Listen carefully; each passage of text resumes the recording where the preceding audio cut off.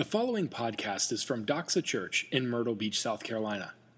For more information about Doxa Church, please visit us online at www.doxachurch.org. Good morning, church. Good morning. The passage this morning is from Luke chapter 4, verses 14 through 22. And you are welcome to follow along with me with the Bibles under the seats around you or on the screen up ahead.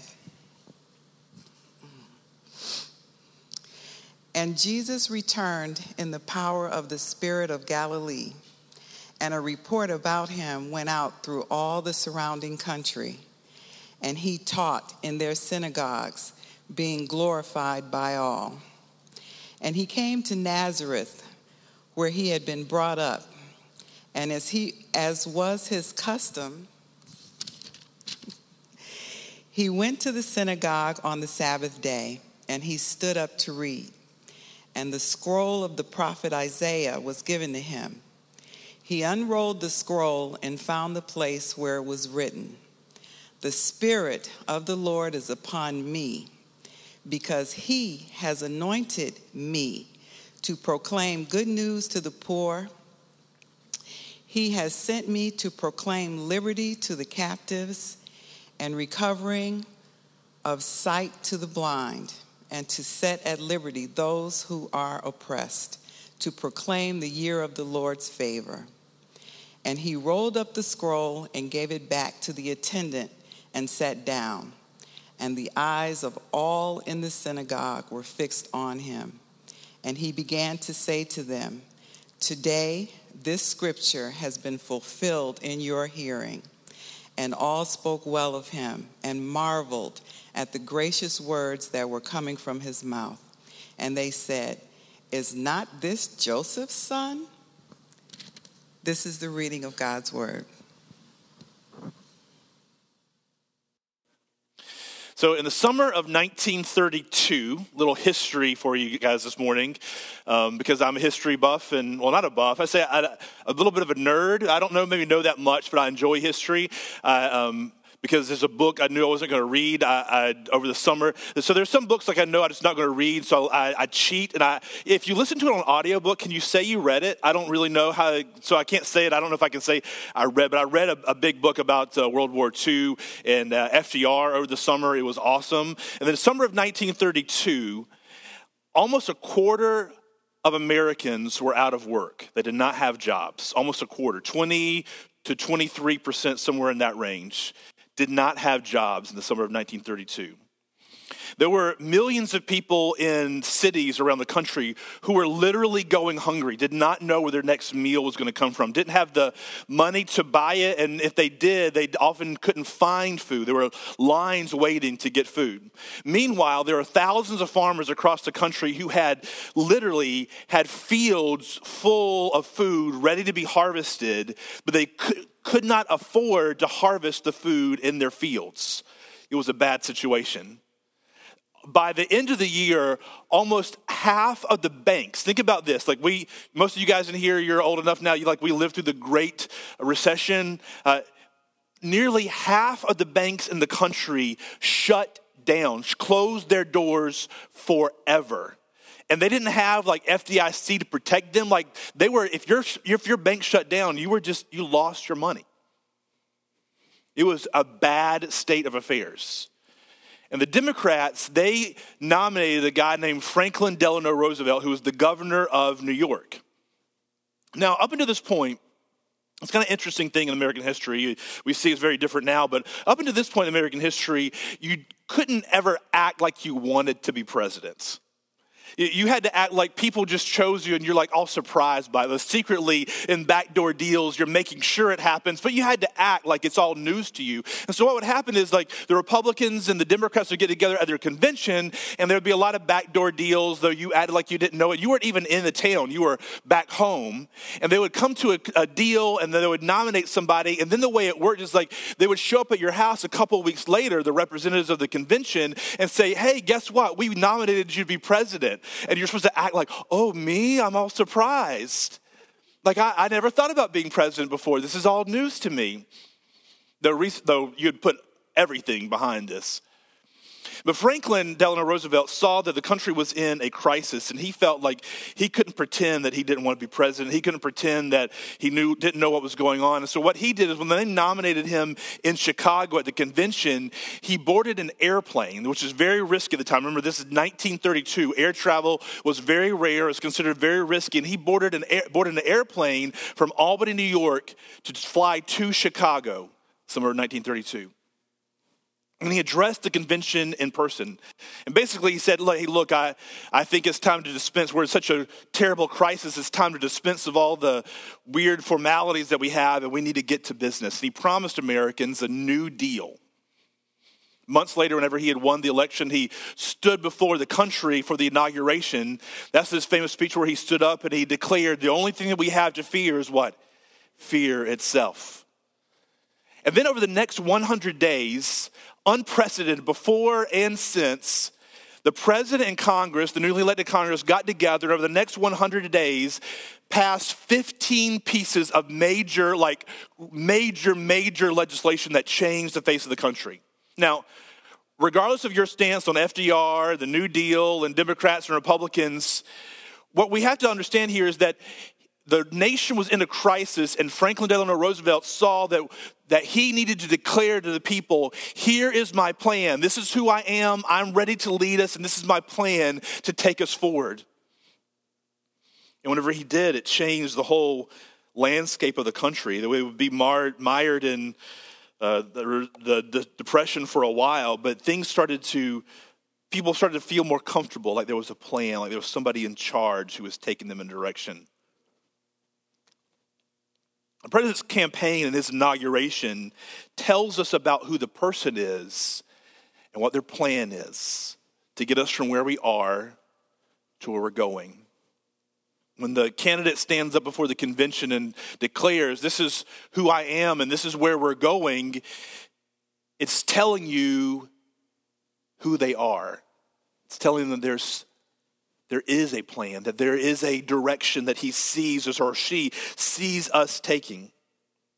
So Luke has spent in this book, so far, we're in chapter 4 today, he spent chapter 1, 2, and 3 leading up to this moment. It's the big unveiling. In chapter 1, he told us about how the promise of John the Baptist and Jesus being born was told to Elizabeth and to Mary by angels. He tells us about how the birth of Jesus occurred and to whom that was told. He tells us about a little bit of background, the more history than the other Gospels give about Jesus' childhood, a little bit of history. And then it tells us about John the Baptist's ministry in chapter 3 and how he was coming, proclaiming a message saying that he was preparing the way for the king to come.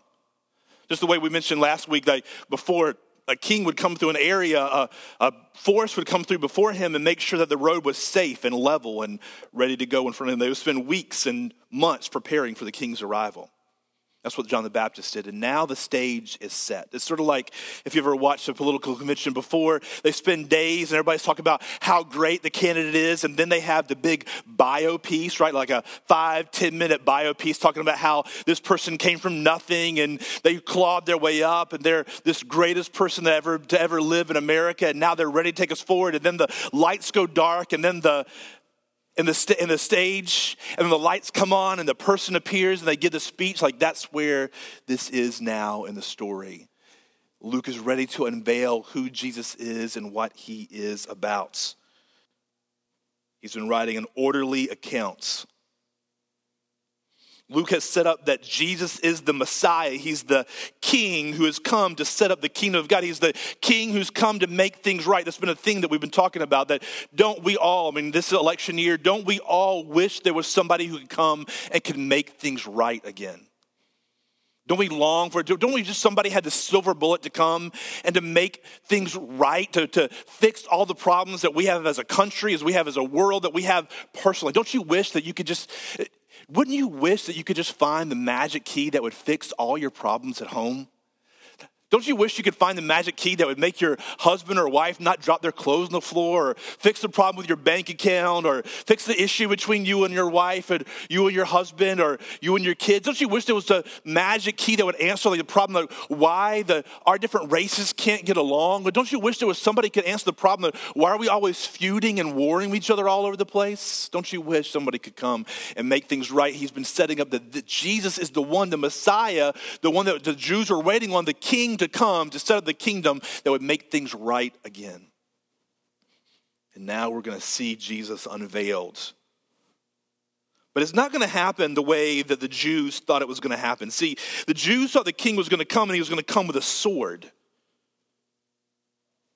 They thought he was going to come back and find their country, the nation of Israel, had been ravaged, been conquered by opposing armies, and now was conquered by Rome. And he was going to come and he was going to wield the sword, and he was going to turn the tables on their enemies and put the people who had put them in subjection under him.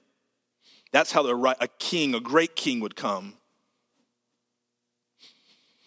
But that's not the way that Jesus came at all.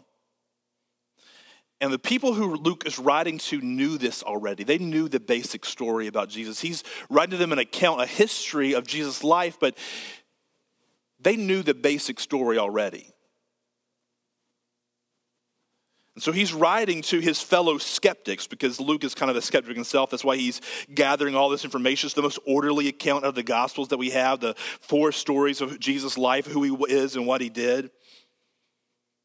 And Luke's writing to his fellow skeptics to show them who this leader is, who this great Messiah, that this king had come.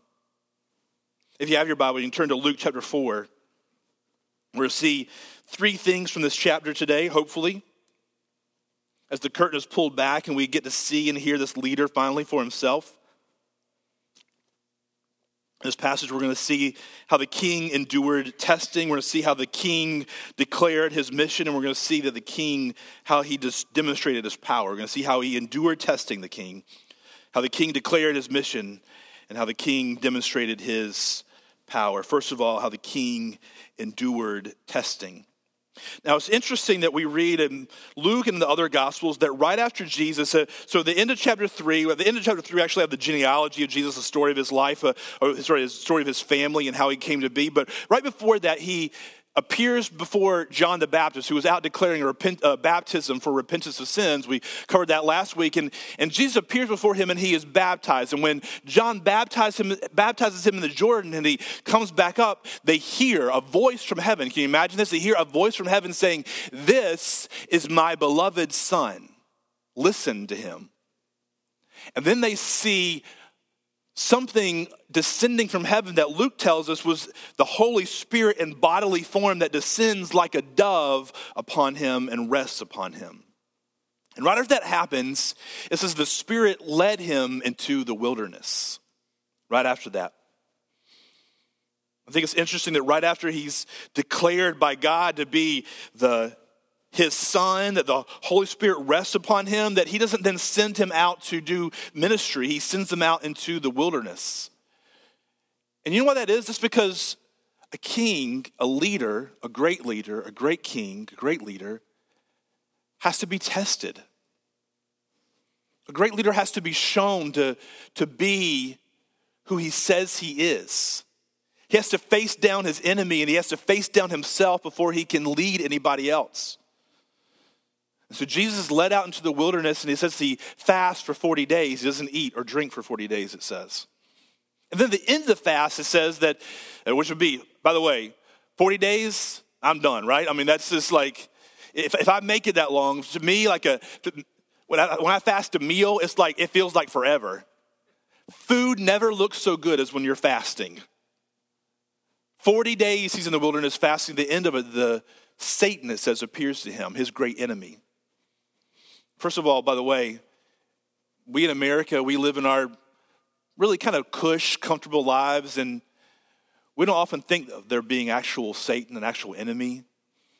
Well, there is an actual enemy of God, and you and I are caught in the crosshairs between he and God Almighty. And this great cosmic war that's going on, and we're the pawns in between.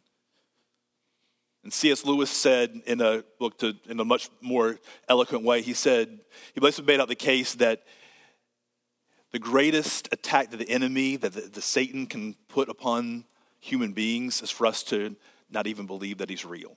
It's not to take his side, it's for us to not even believe he's real, and we're caught in the middle and we're kind of don't even notice it. But Jesus faces his enemy down, and his enemy takes him through 3 temptations.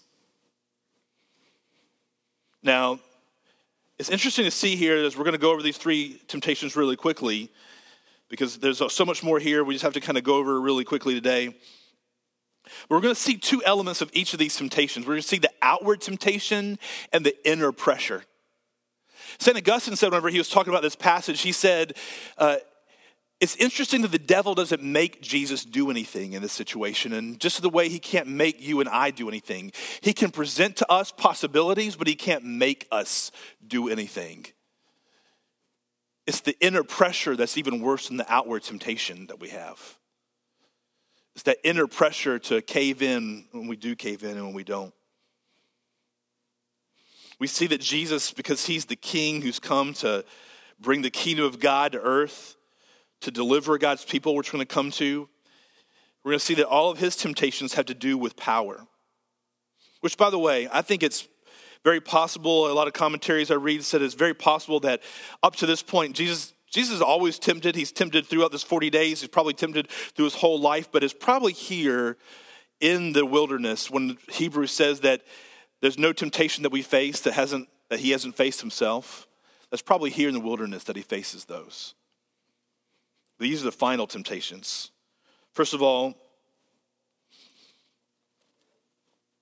we see Jesus was led by the Holy Spirit, verse 1 of chapter 4, for 40 days being tempted by the devil, and he ate nothing during those days. Verse 3, and the devil said to him, if you are the Son of God, command this stone to become bread. Now that's an interesting temptation to him, because if you've been paying attention, this fast is already over.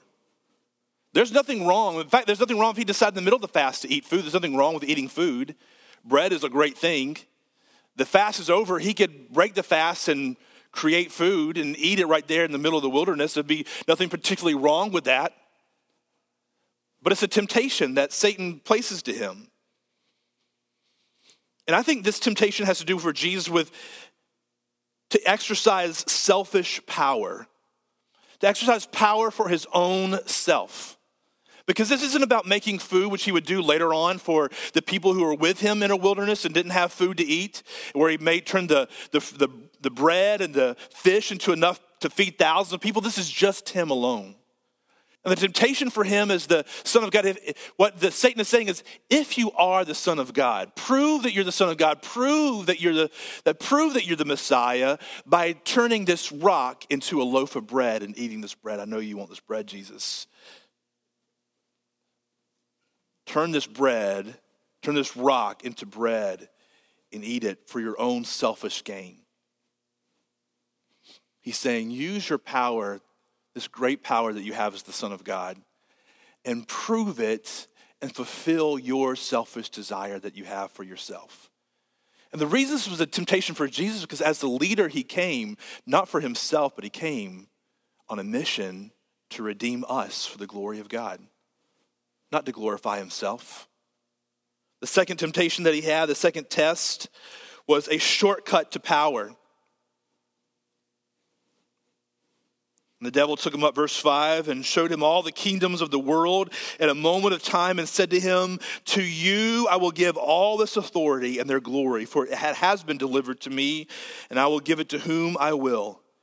If you then will worship me, it will all be yours. Jesus facing here a temptation of a shortcut to power. He has been sent by God to arrest the rule of this world from Satan. He has come to set up his kingdom over the world. But what Satan is offering him here, is tempting him with, is he's saying there's a way to get there without suffering. There's a way to get there without the cross. if you'll just bow to me, we won't even think about it afterwards. Just bow to me and worship me. It will all be over. I'll give you this, and you won't have to go through the incredible suffering that you have ahead of you, and Jesus already knew about. He was tempted with a shortcut to power. That's when Jesus responded, "It is written, you shall worship the Lord your God, and him only shall you serve." Verse 9, and he took him to Jerusalem and set him on the pinnacle of the temple and said to him, "If you are the Son of God, throw yourself down from here. Through each temptation, Jesus responded by saying, after Satan tempts him, he says, "It is written." It is written. First of all, it is written, man shall not live by bread alone. And then he says, it is written, you shall worship the Lord your God, and him only shall you serve. He said, I'm going to stay faithful to what God has declared to be true and what God has declared to be real. But here, Satan turns it on him, and Satan says, for it is written, he will command his angels concerning you to guard you. And on their hands they shall bear you up, lest you strike your foot against a stone. So he's turning the word of God. He's saying, hey, God will protect you. Throw yourself over here and prove to yourself, prove to the Father, prove to anybody who may be watching that you are the Son of God and that he will deliver you as he has declared that he will. And Jesus answered, it is said, you shall not put the Lord your God to the test. He was tempted at that moment to prove that he was the Son of God by a display of his power.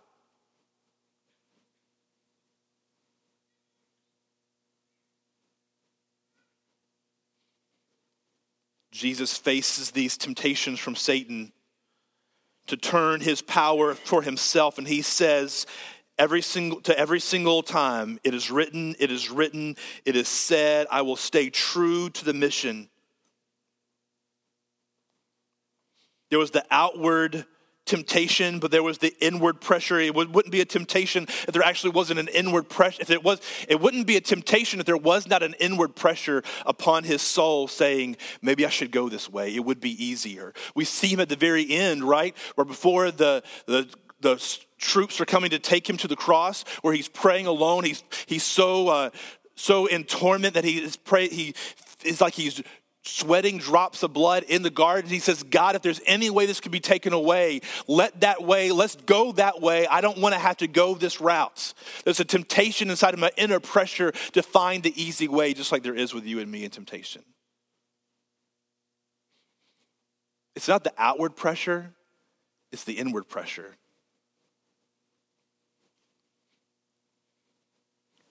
But Jesus doesn't cave to the pressure like you and I cave, because he's the good king who's been proven worthy to be king. He's been proven worthy to be king because we see in this instance that he endured great testing. 40 days he hasn't eaten. It says that he hasn't had any water. He hasn't had any food for 40 days. He's got to be mentally, physically weak at this moment. And he's faced with the greatest temptation that he could have as he knows he's the Son of God. Think of the position that he's in. He's just been baptized by John. There's a voice from heaven, which is God the Father saying, this is my son. He's like, so you got to be thinking in your head, like everybody should know I'm the Son of God. And yet, like, people are ignoring him. We're going to see going forward. The Holy Spirit is descended upon him. He has all the power that he needs to do whatever he needs to do. And now he's being tempted by Satan at this point to show yourself to be the powerful one that you are. And he endures great testing. Don't you want a leader who's proven himself to be strong, not when just faced with outside pressure, but when faced with the inside pressure? Isn't that what we see leaders usually cave to? We see strong leaders. I love to read about history. We see strong leaders who face down enemies, face down dictators, who held seemingly whole countries together in the face of great crisis, who yet cave to an inner pressure because they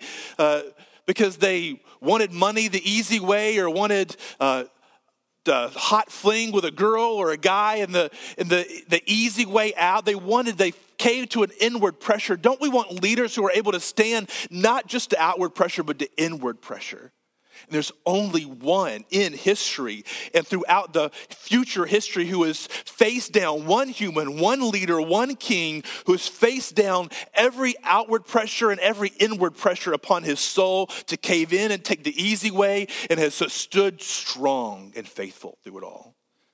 That's the kind of leader we want to follow.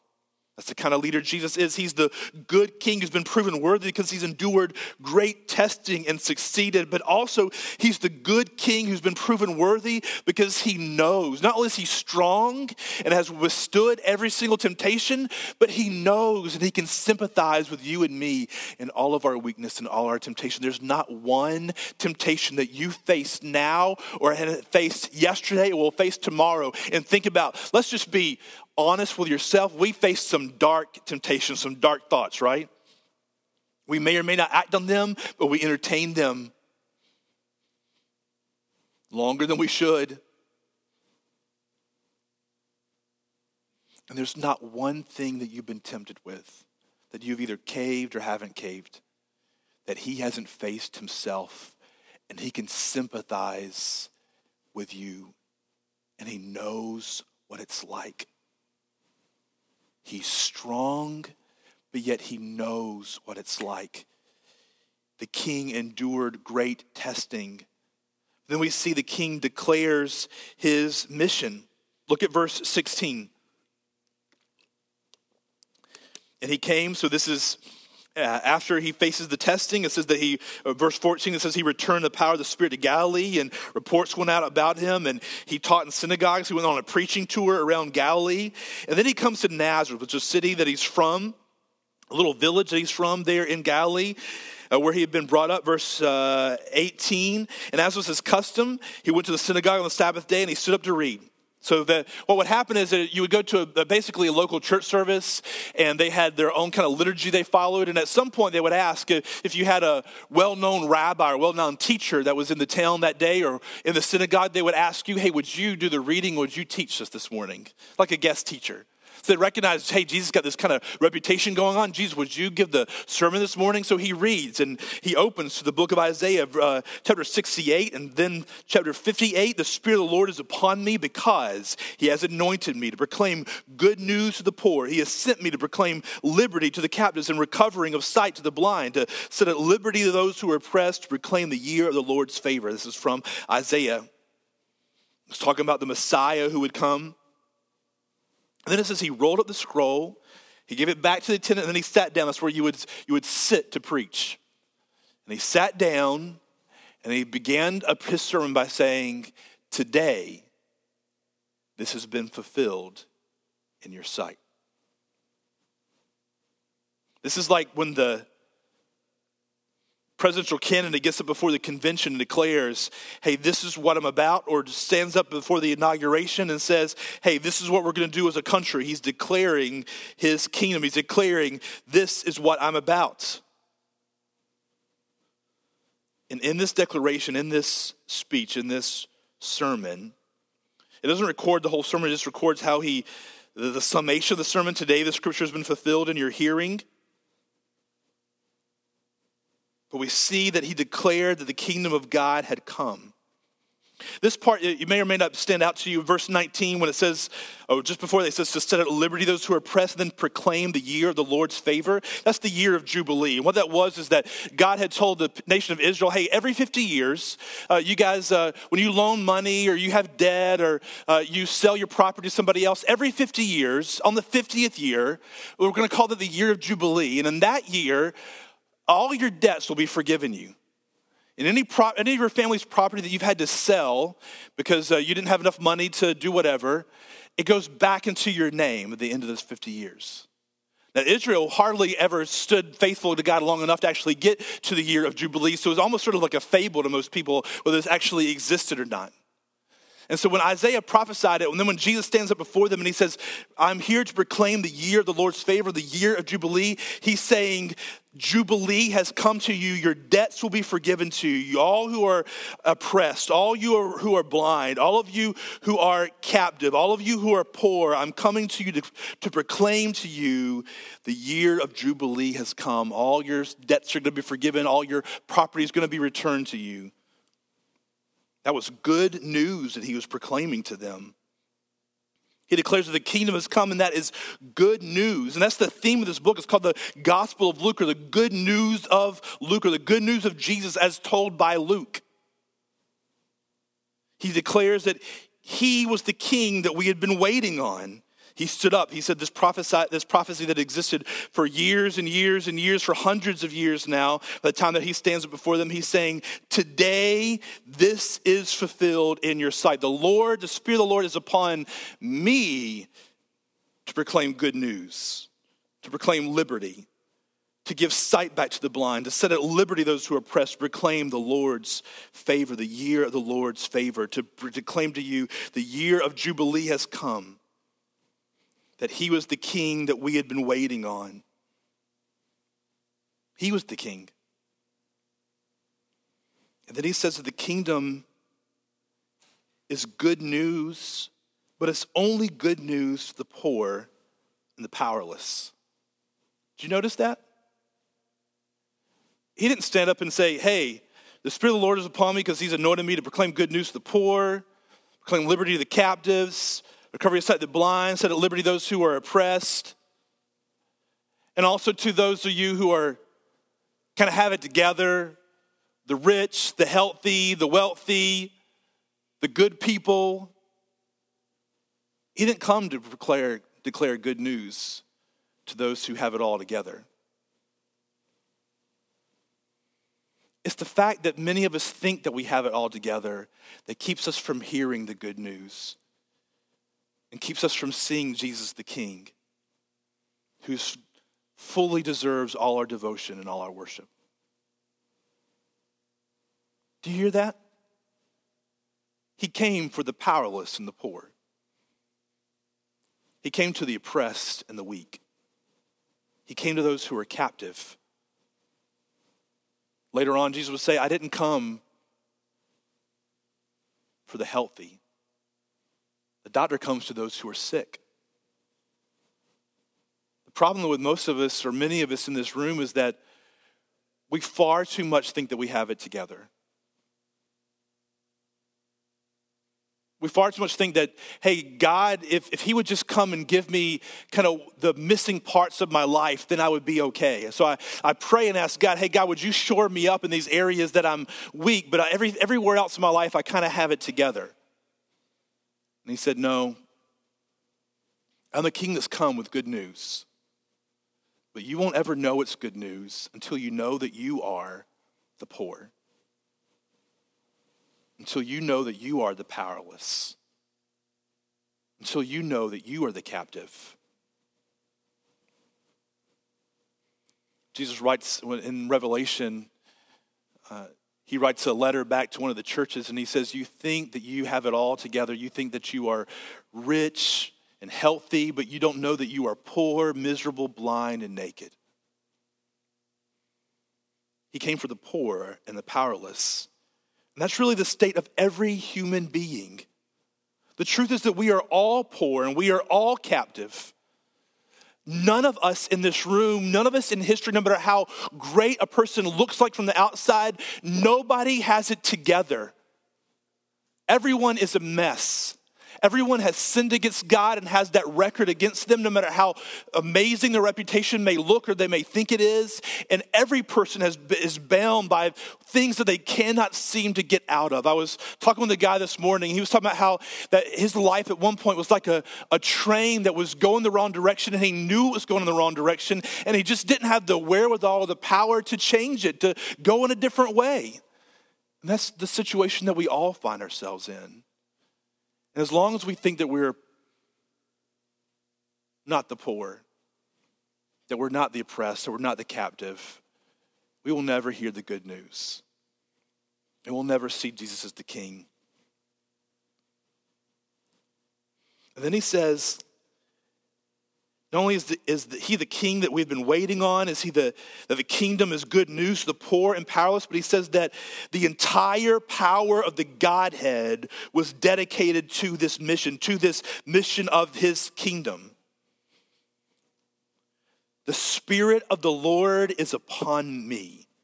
Here's Jesus, the Son of God. He's saying the Spirit of God is upon me. Earlier, we see at his baptism, we see Jesus, the Son of God, baptized. We hear the Father from heaven saying, "This is my Son." And we see the Holy Spirit descend upon him. He's saying the whole power of the entire Trinity is right here at this moment, dedicated to see the mission of God, the kingdom of God established.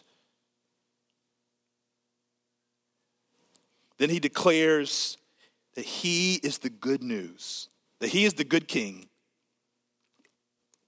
who came to restore and to redeem.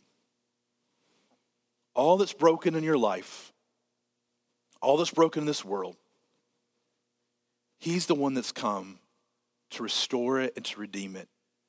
And no hope for lasting restoration is found anywhere else than him. No hope for lasting redemption is found anywhere other than him.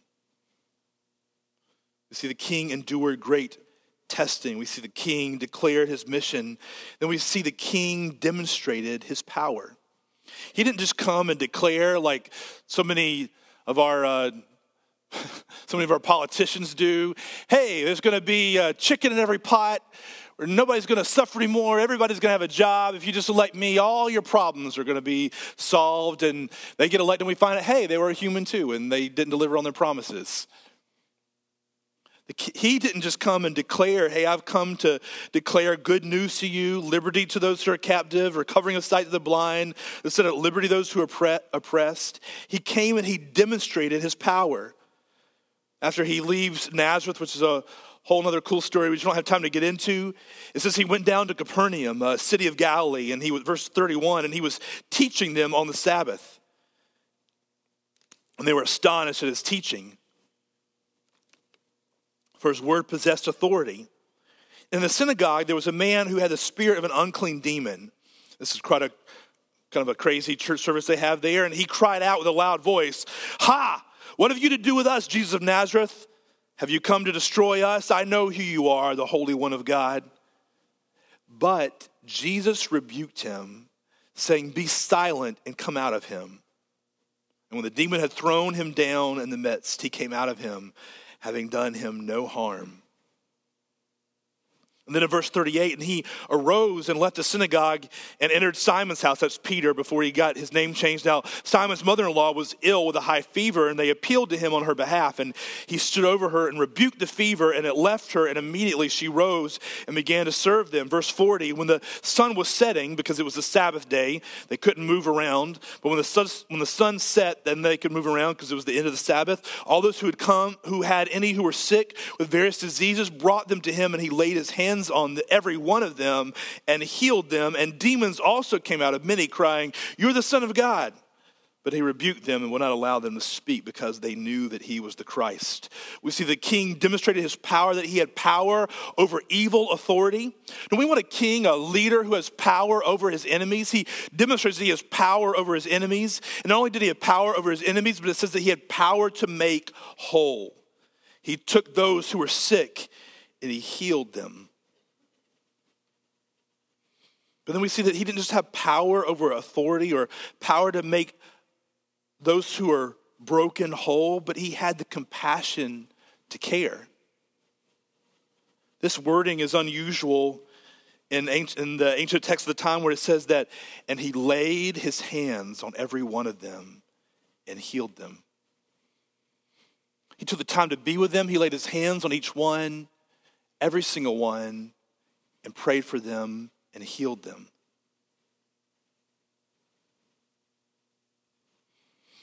Now, it's interesting to me, as we finish up, that the people in Nazareth, the city that he grew up in, he finishes his sermon there and they get all riled up because he says that he's basically saying he's God. And they take him out and they try to kill him. And God delivers him in the middle of their attempt to try to kill him, to murder him. But in Capernaum, it says that they were astonished or amazed at what he did. The Nazarites heard it, and it says that they were astonished, but they did not believe They said, hey, basically, hey, perform your tricks that you did at other places. We want to see these tricks that you're doing, these healings, these cool miracles. Show us. But in Capernaum, it says they were amazed. But the interesting thing is that they weren't just amazed at what he said or what he did. They were amazed at who he was. Because in verse 42 it says, and when it was day, he departed and went to a desolate place, and the people sought him and came to him and would have kept him from leaving them. Please don't leave us, they were saying.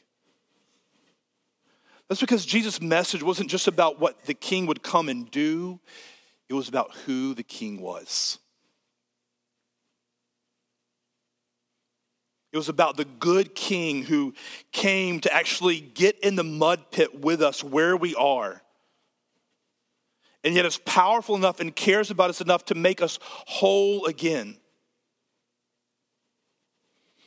But then I was thinking about this, and it's interesting because there's really a limit to this. Every single one of these people that they bring to Jesus that he heals, they can get sick again.